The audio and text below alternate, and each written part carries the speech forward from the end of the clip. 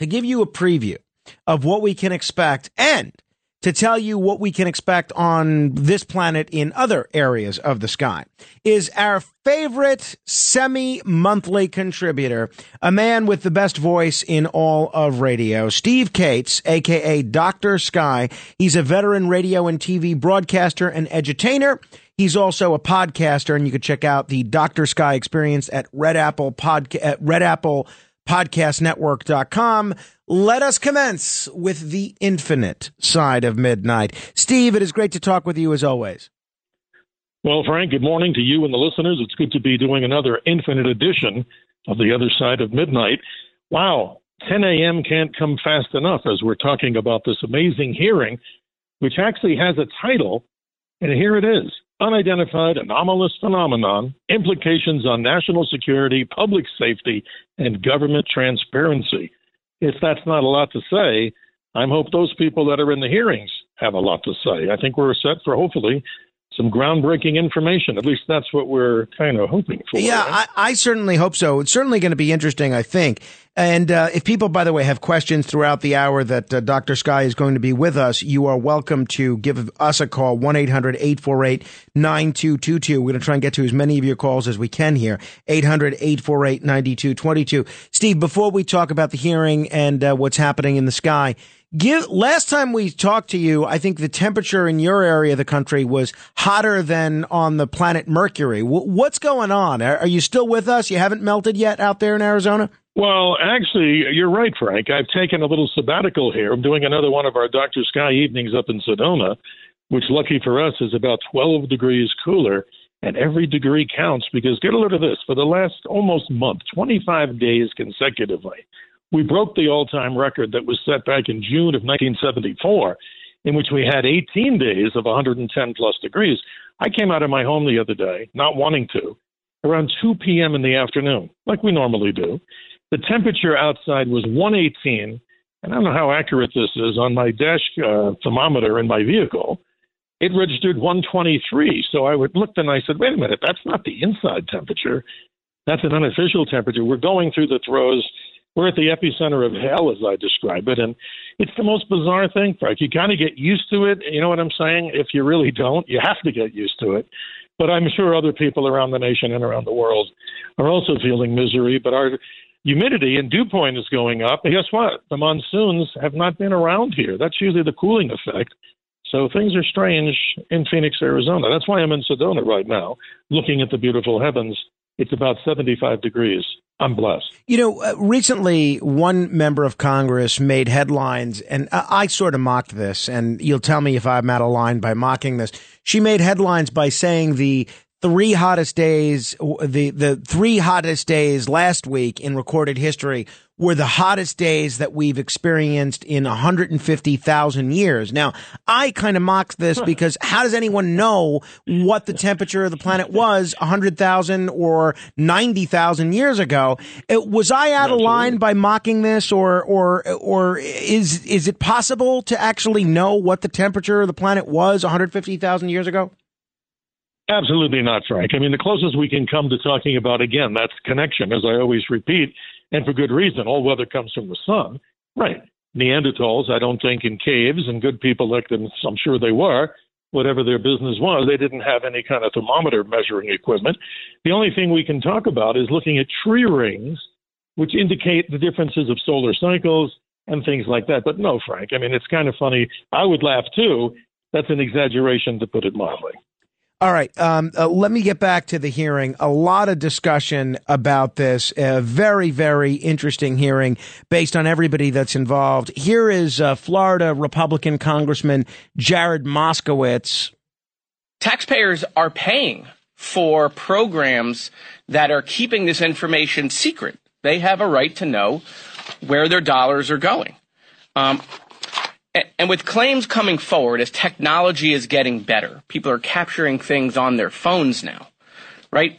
We need to know whether these things are they domestic, are they foreign, or are they something else, or do they not exist?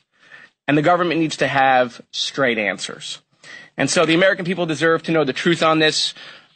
Unnecessarily censoring things or overclassification is what leads to all of these theories that have been out there.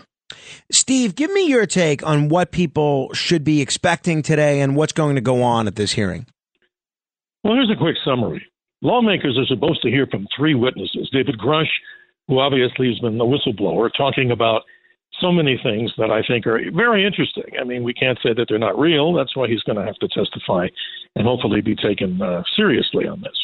His basic take is that the American government, military and such, our government, and maybe other governments of the world, have in possession alien artifacts, meaning maybe spacecraft like flying saucers, if you want to call it in the simplest way.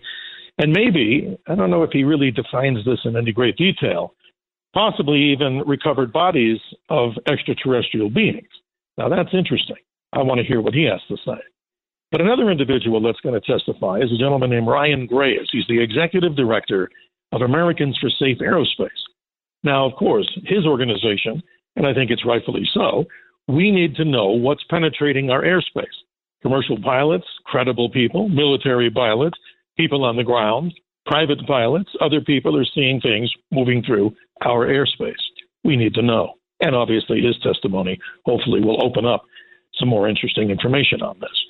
And then one of the other people that's actually going to testify is a retired commander named David Fravor. He's the former commanding officer of the Navy's Black Aces Squadron. Now, his story goes way back to the USS Nimitz and a time when apparently F-18 jet fighters off of the aircraft carrier and other aircraft interdicted the strangest of all vehicles that were seen in the sky, the ones that we refer to as Tic Tacs. And I've followed this in many of my public programs. We show so many of the YouTube examples. You know, some of them are graphic to the point I'm saying, like, you know, animation. But if those things are what they actually saw, the way the animation shows, it shows this object maybe 20, 30 feet in length. It looks like reminiscent of the namesake, the Tic Tac Mint. But inside of it, it has like this kaleidoscope of lights that's moving. But that's not the important part. The important part is the jet fighters interdict these objects. They follow them or get close to them. We don't really know how close. I mean, this hopefully he'll explain in greater detail. But the object dove into the ocean, and as it went down underwater, it created like this whirlpool of water underneath it. And then mysteriously, the object popped out of the water as if it knew that these jet aircraft were there pursuing them, and it followed in circles as the aircraft were making circles over that whirlpool. And then finally, Frank, it shot up allegedly to 70 or 80,000 feet, not in minutes, but in seconds. That's amazing. So lots more has to come from this. But again, the whole spirit of this whole, congressional hearing, I like the spirit of Congressman Burkett. Hopefully they don't leave that room without some, bit of information here. We obviously have to know what's going on. Every American citizen, every person on earth needs to know an answer to this. And we also know that Senator Schumer has been very active in trying to pull both sides of the aisle together and not only demanded, I gather, which he should. Let's get to the bottom of this. So stay tuned, folks, to all forms of media, right? I don't know. Is WABC going to be carrying this? I don't know. I imagine. I think a lot of the stations we're on are going to be covering it, and I've offered myself up to for commentary throughout the day. But these three witnesses strike me all as very credible. In the case of Commander Fravor, he could say he saw this object and he's not familiar with anything that flies this way. Okay, he can't really state with certitude what it is. David Grush, in that News Nation interview and in that interview that he did with Ralph Blumenthal, and Ralph Blumenthal's been on the show several times, he was a lot more explicit. He said that he has come to learn that the United States government is in the possession of aircraft of non-human origin and possibly even bodies of extraterrestrials. However, when pressed, he said he hasn't seen either of these things. Now, if you're a member of Congress that is more of a cynic than, say, Congressman Burkett is, doesn't the conversation sort of end there? Or where does it go once he says, no, I've never seen any of these with my own eyes. I just kind of know about this second and third hand. Right. It's like a repetition of the various other, committee hearings that we've had. So somebody has to show some kind of hand here. They have to show their hand where there is a direct link to something credible that we can show as evidence, or not just a video. But remember, the story, and I'm kind of moving in a little slightly different direction, but it's basically on the same subject.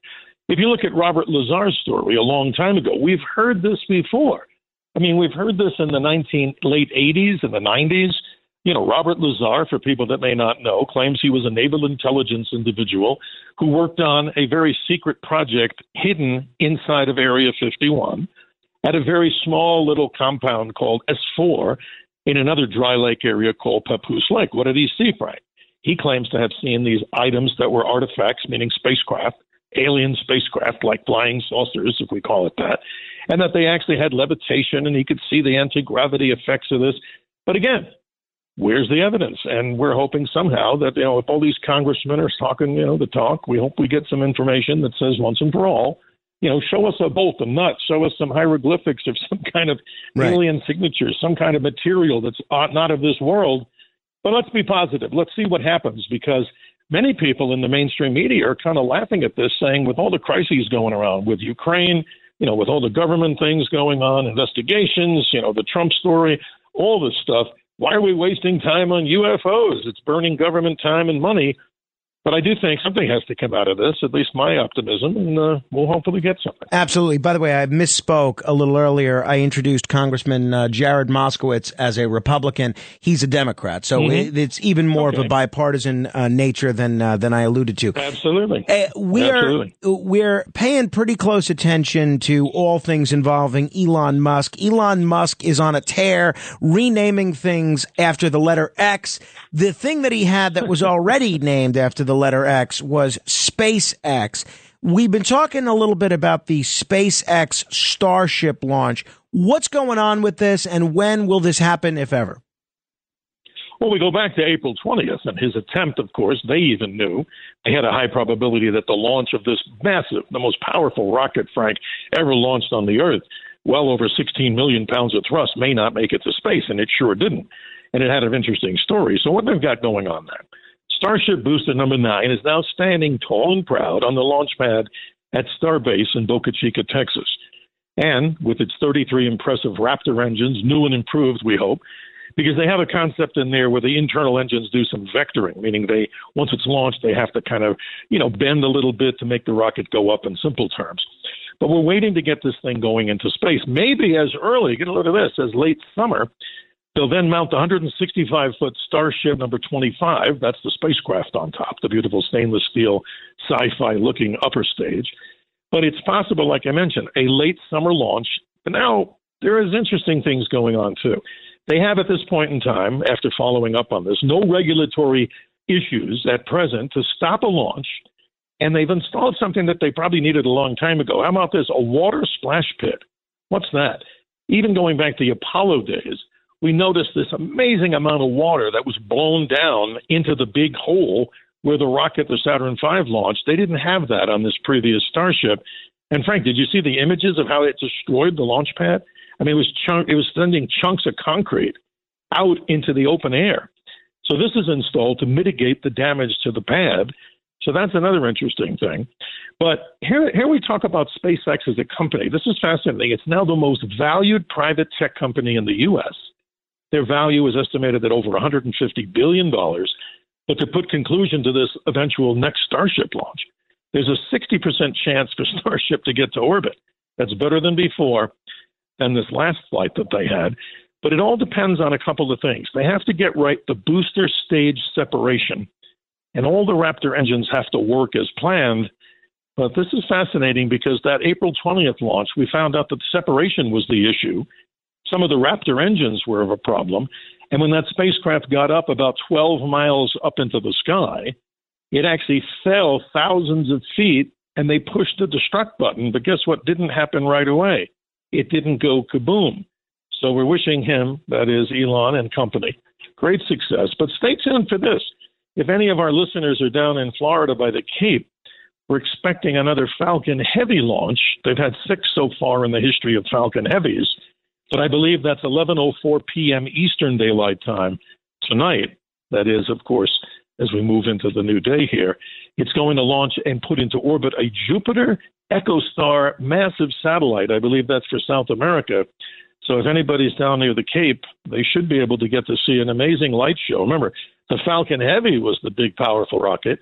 Our Artemis rocket now took that place. And now Starship, with allegedly and probably realistically 16 million pounds of thrust. The Saturn V, Frank, was only 7.5 million pounds of thrust. And that was a big firecracker. That was amazing. That's for sure. All right. A lot of people are eager to chat with you. Steve Cates is my guest, 800-848-9222. Let's begin with John in Freehold. Hello, John. Hey, good morning, guys. Morning. Good morning, John. My question is, I read recently that the James Webb Telescope, the new telescope in space, it actually disproved the Big Bang Theory. Because where there should be nothing, like back 14 billion years into the past, there's galaxies that are billions and billions of years old. I was wondering what you think of that, if it disproves the Big Bang Theory, like they say, or if you disagree with it. Well, I do, Frank. I mean, John, excuse me. Thank you for your call. That's a very interesting question. I would disagree with the concept because we haven't really gotten to see the very edge of creation. I mean, 13.77 billion years ago is a long time, even for a James Webb telescope.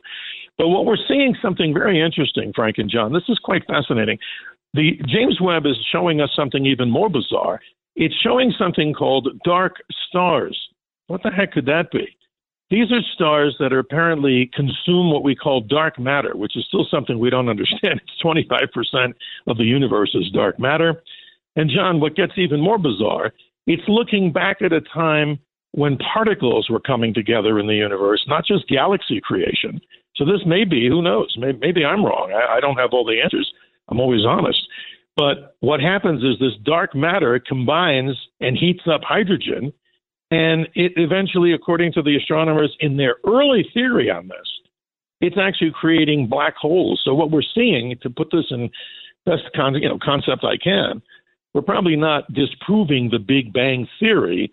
We're probably still searching to get to the end of the line, and we're getting closer. But no, I still think it really did happen 13.77 billion years ago. A big expansion out of nothing, a single infinite point. It baffles and boggles the mind. Thank you, John. We're going to continue with your calls in a moment. If you want to jump on board, we have 1, 2, 3, 4 open lines. 800-848-9222. This is the infinite side of midnight, as we do this every 2 weeks under the watchful eye of Dr. Sky. Straight ahead. The Other Side of Midnight with Frank Morano.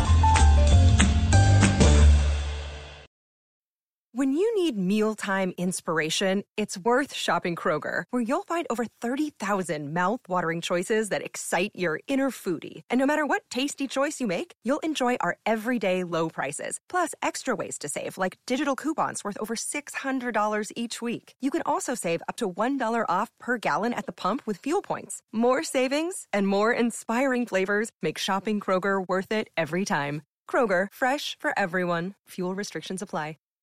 With crime running rampant in New York, you need to keep yourself and your family safe. Obtaining your concealed carry firearm licenses can be difficult and time-consuming. That's where MyFirstPistol.com comes in. They'll help you secure your concealed carry license. If you're looking for a pistol, premise, rifle, or shotgun license, call 347-559-7052. 347-559-7052. You must have a valid firearm license issued by the NYPD to purchase, possess, or shoot a handgun or pistol in NYC.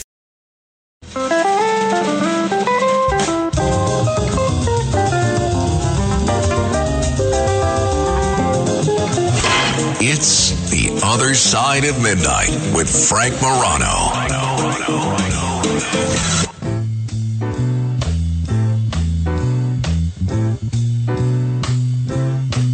Well, it's a marvelous night for a moon dance with the stars up above in your eyes. A fantabulous night to make romance neath the cover of October skies.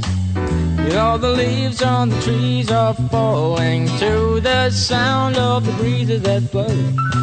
You know I'm trying to please to the calling of your heartstrings that play soft and low.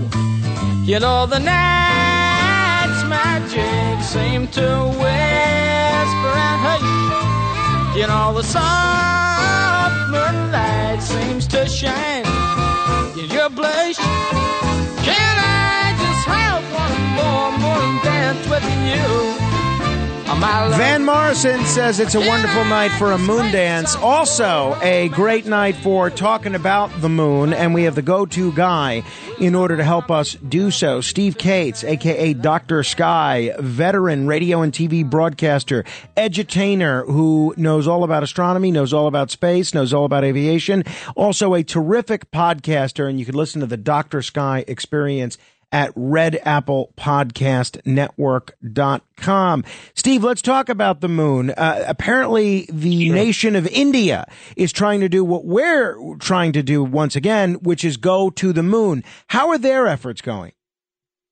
Well, so far, another spacecraft. They had a failure, as many nations have. Of course, the United States and Russia and China have the only ones, of course, nations that have actually soft landed or done anything in the lunar area successfully. But the Indians have a spacecraft called Chandrayaan-3, and it's on its way to the moon. It'll be a robotic spacecraft that it's attempting to make a soft landing on the moon as we continue to move through this year. And we wish them great success because the Israelis had one that did not make it to the surface. And as we talked about in previous editions of the Infinite Side, we talked about it releasing these little tardigrades on the moon, DNA samples, and some kind of digital library. But it's interesting. We're seeing more and more of the countries around the world, that is, of course, looking at the exploration of the moon. We were just looking at it tonight here in Sedona, and I'm sure people listening to this radio show, if you're able to see the moon in the sky, it's at a beautiful first quarter right now. Gives the greatest shadow relief, Frank, if you have binoculars or a telescope. We were looking deep, that is, into some of the lunar craters and seeing shadows cast across the basins. Just amazing. So the future of exploration, at least privatized and also large nation space efforts, are really centered around the moon for many reasons. I think it's a very promising future in lunar exploration. Now, let's hope so. 800-848-9222. Don is in Long Beach. Hello, Don. Hi, Frank. Hi, Dr. Sky. I'm just want to ask Dr. Sky. Yeah, hi. Are you familiar with the meteorite that they retrieved? It was off of New Guinea, crashed around 2014. Yeah, they think it came from another solar system, and they found these little beads inside of it. Absolutely. Do you have anything you can add? Well, Don, yes. The backstory on that is Dr. Avi Loeb, who obviously is a great scientist up in Harvard University. He, of course, is kind of famous in the world for his analysis of this object that a good friend of ours discovered, Robert Weyrich, discovered from the Haleakala Observatory in Hawaii back in 2017, this weird-shaped asteroidal body that almost looks like a pancake. And Dr. Loeb thinks that it's really an interstellar craft because what's strange about it, Don, is that it was accelerating faster out of the solar system than it probably should. But going back to the New Guinea incident, he claims that this object that crashed into the ocean as it went down under the water is definitely of extraterrestrial origin. Now, whether it's a meteorite, we don't know. But allegedly, they've dug up these little spheres of little metal, and they actually got in trouble because the nation, I gather, of New Guinea did not give them permission to do this. So they were caught up in this conundrum of, who has rights to this stuff. But if true, they're saying that some of these little spherical objects do not resemble anything that we've had. I mean, are they made of metal? Yes. Are they made of some kind of metal that we know about? Yes. But the form and structure of that is quite strange. And the story continues, Don, that hopefully they'll get some better analysis and maybe get themselves out of some legal binding with digging things up that they probably shouldn't have talked about or done until they got permission. So there you go. Thank you, Don. 800-848-9222 if you have a question. Obviously, there's a whole lot of renewed interest in nuclear energy and nuclear bombs and the fallout of nuclear bombs due to this incredibly popular Oppenheimer film. And I'm going to be talking about this a little bit later with Elliot Ackerman, who's seen the film. Have you seen the film yet, Steve? Yes, I made it a point before we do Infinite Side here, because I thought we would be talking about this, to actually see it. And I promise on your show not to be a spoiler, but I thought it was well done. The only disagreement that I had with it was not the acting, but I think they could have, in my opinion, shown more about the effects of that bomb and the explosion. I mean, I'll leave it to the audience to see and make their interpretation. But here's the point that really coming now to us because of the interest in Trinity. Back in July 16th, 1945, we're talking about this entire story about what really happened. And the professor that I had in college, Dr. Tombaugh, the Pluto discoverer, I never forget what he said to me one time in class. I asked him about this when I was just in my 20s. I said, something big went boom in the sky over here in 45. And he said, sure. He was a witness to it, and the distance between where he was and the bomb itself was probably, as the bird would fly, maybe 100 miles. But he said the sky lit up like daylight. And obviously, they didn't know what that was. They thought it was a meteorite fall. But here's the bottom line on this. We're now finding out, through all these deep research papers and scientists exploring this, that the resulting explosive force of that bomb was higher than we thought. It was an implosion plutonium bomb. I didn't know this. It was 25 kilotons. I was always telling people it was around 10 or 11. But accurate science is saying that this indeed was 25 kilotons. So what does that mean? It means that this explosion actually went farther, the radioactive fallout. Now they're saying, scientists collectively around the world, that the explosion effects of that residual, all the plutonium in the atmosphere, went out to 46 states in Canada and Mexico. And there are actually still people that are being paid by the federal government, not only for what happened at Trinity, as a reparation for what happened for their medical, conditions, but also we're finding out that in those specific tests where they tested the hydrogen bombs, that's phenomenal itself. So what they're saying is that Trinity explosion was far more powerful. And even books that I've read on this, Frank, they claim that they had scoured the area around there for many, many miles and tried to get a lot of people to leave. But because that horrible thunderstorm took place in the morning, which it should during that time of year, it cleared up and the rain stopped. But when that bomb went off, there are even stories that people were damaged even 100 or 200 miles away that refused to leave because of the radioactive fallout that was increased by the amount of rainfall that was there. It was like a green rain coming down. Very strange. A lot of people eager to chat with you. 800-848-9222. Tom, listening on WCBM in Baltimore. You're on with Dr. Sky. Yeah, hello, guys. Yeah, I saw a piece on the Discovery Channel about asteroids. Let's say there was an asteroid undetected, and it was detected to hit the Earth in 6 months. Do we have the technology to stop it?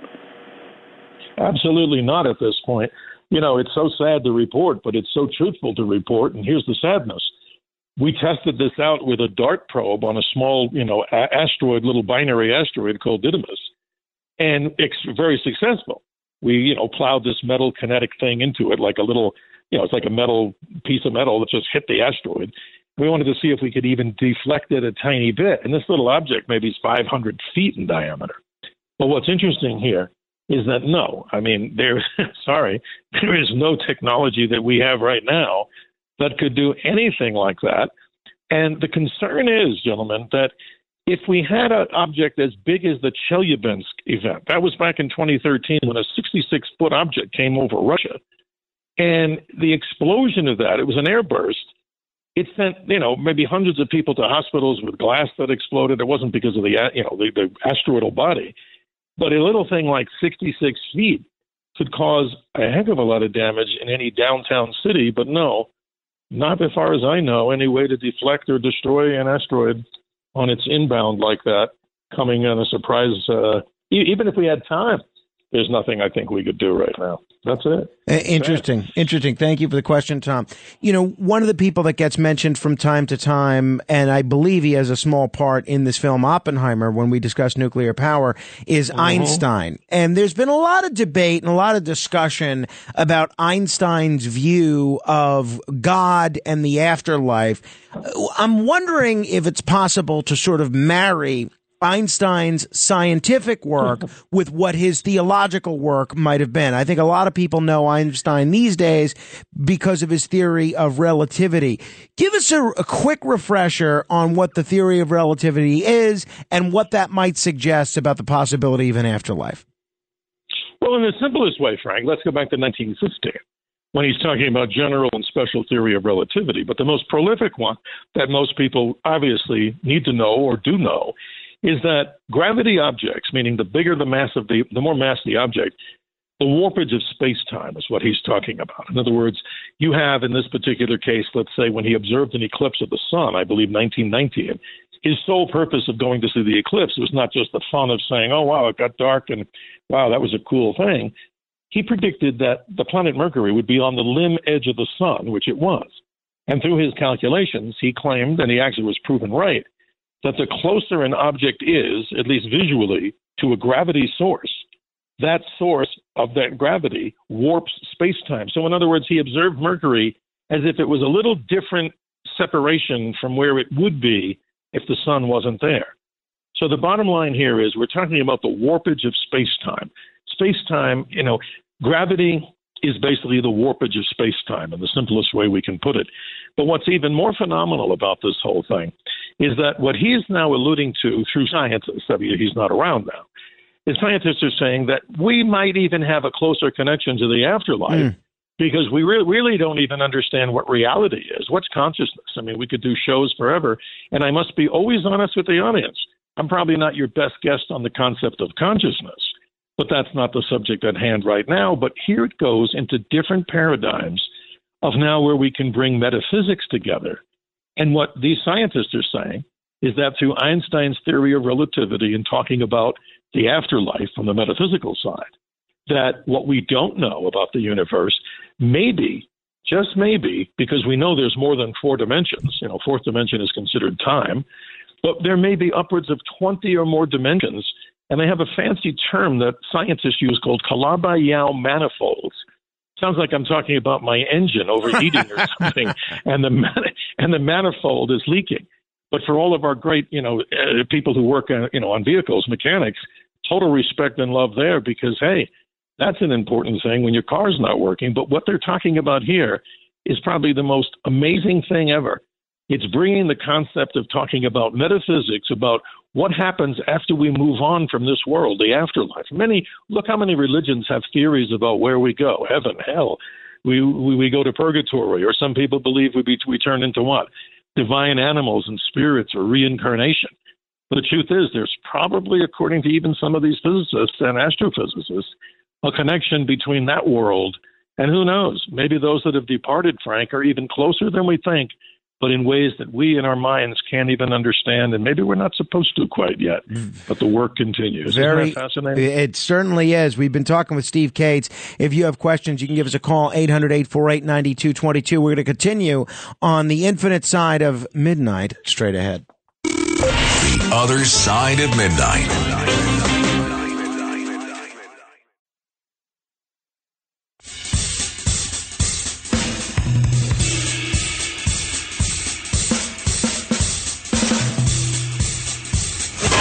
It's The Other Side of Midnight with Frank Morano.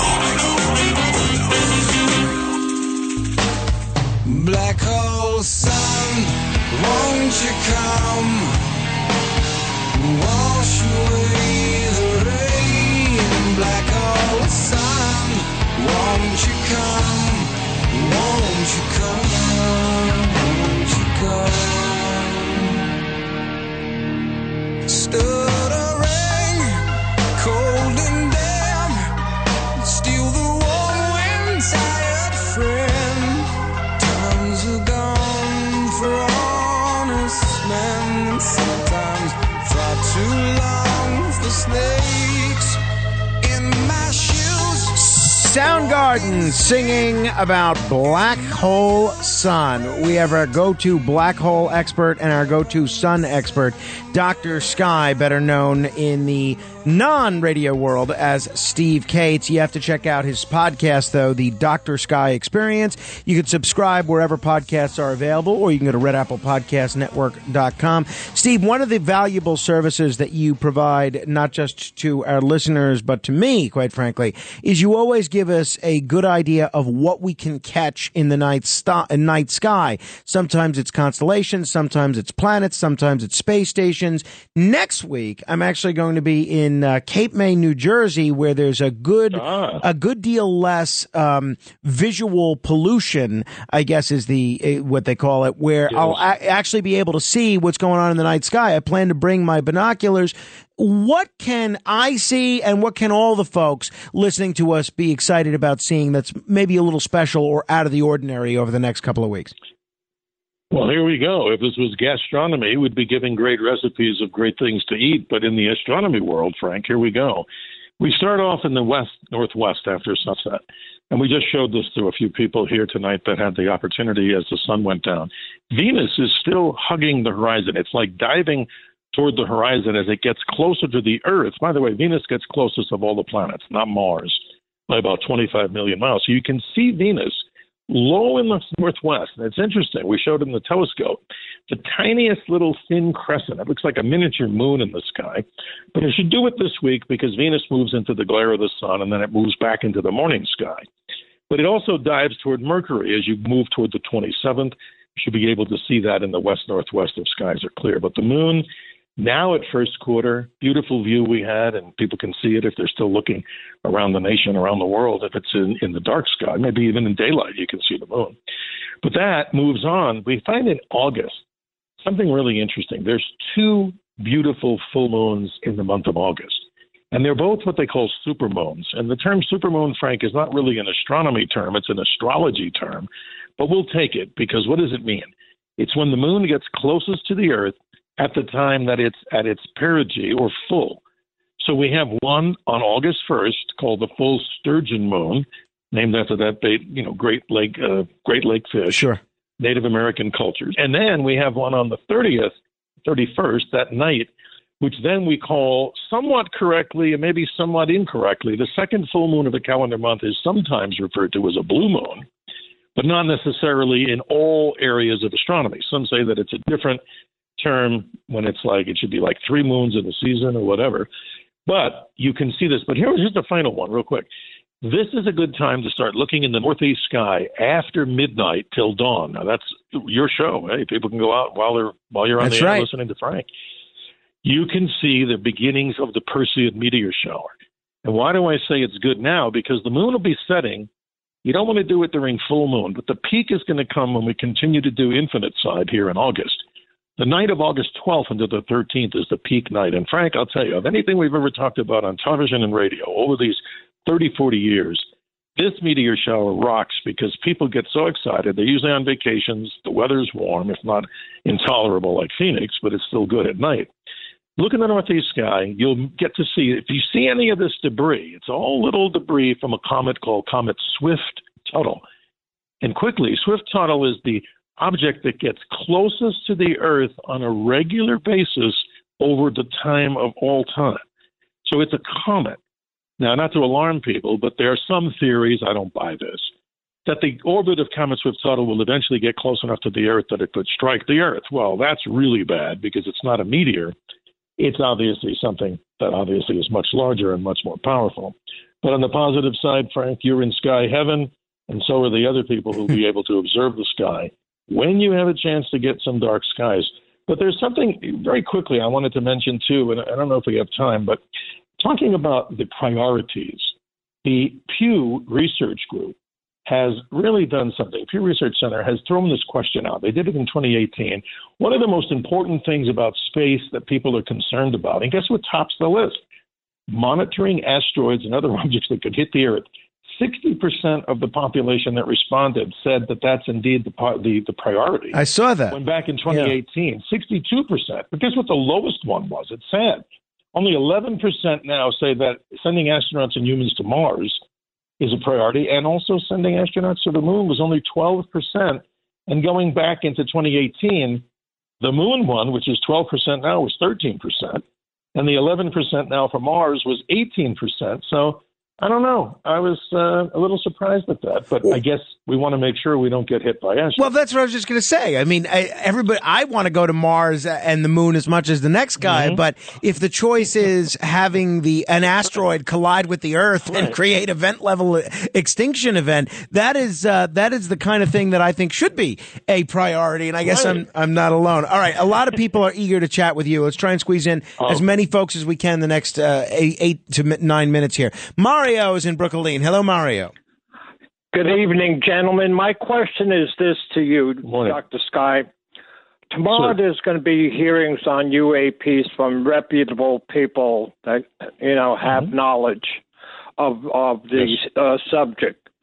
My question is, I heard, if I'm not mistaken, that an Israeli nuclear science says that there's a federation between Israel, the United States, and the UAP entities that we see in our atmosphere. Do you have any knowledge of that?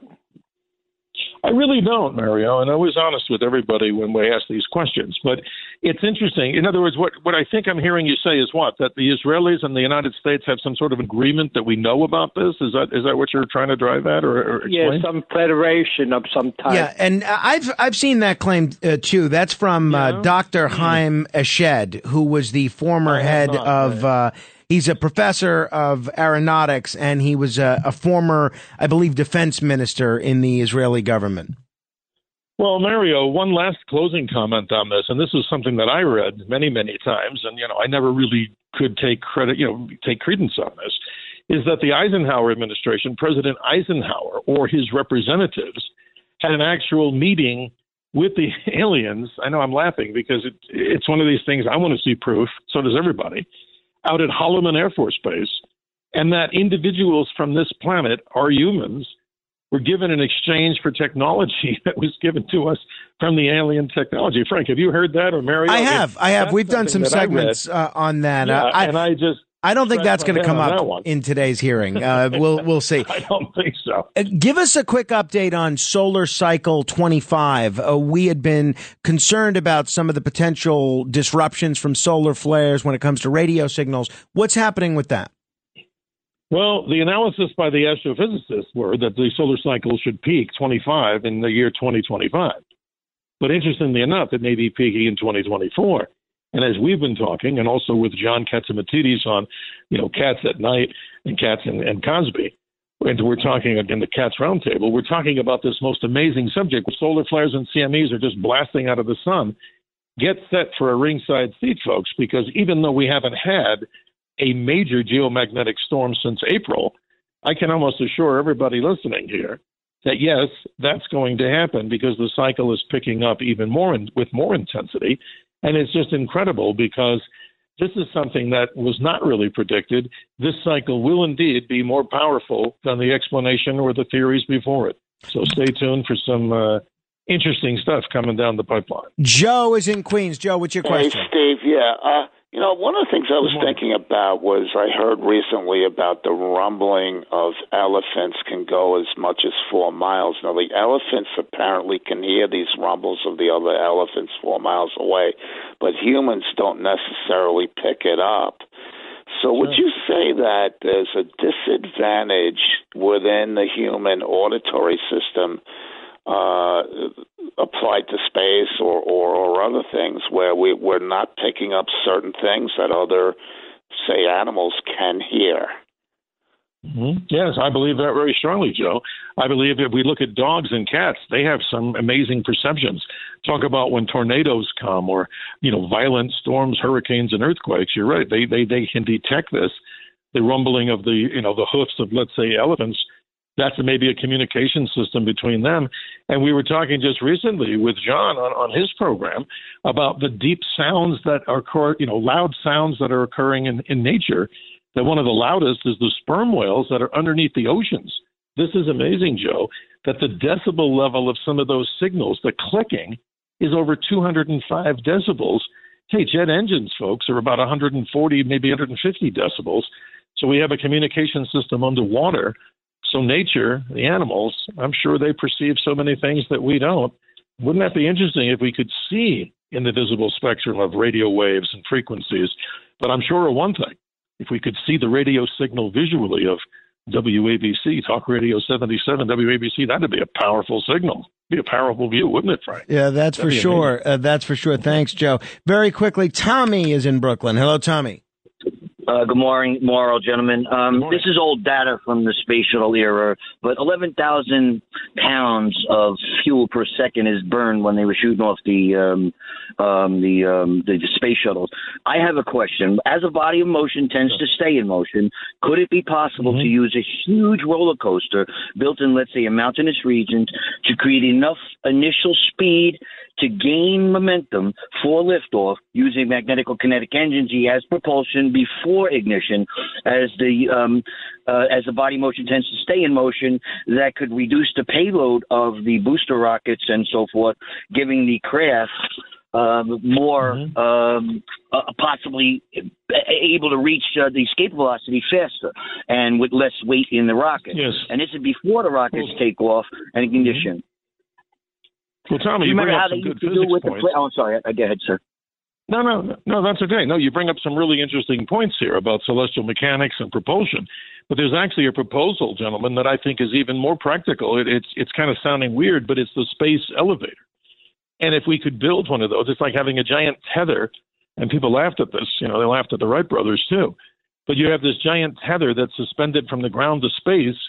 And what you could do with that, if you built it dimensionally big enough, you could get up cost per pound efficiency way better than chemical rockets are at this point to get away from the Earth's escape of 7.5 miles per second. So, Tommy, your ideas are great, but maybe we should be taking a look, all of us, at the concept of space elevator. It's not something that's not within the reach of science. Fascinating. Steve, on that note, we're going to have to end it there. The hour has flown by, as it always does whenever we're together. I will see you in 2 weeks if you're game for it. Oh, absolutely, Frank. Wouldn't miss a show, and thank you, and thanks for having me. Appreciate it. If people want to hear more of the subjects that we talked about, go to redapplepodcastnetwork.com, search for the Dr. Sky Experience. You can also search for it on any podcast app. It's a terrific look at what's happening in the cosmos. Meantime, keep reaching for the stars, but always keep your feet on the ground. The Other Side of Midnight.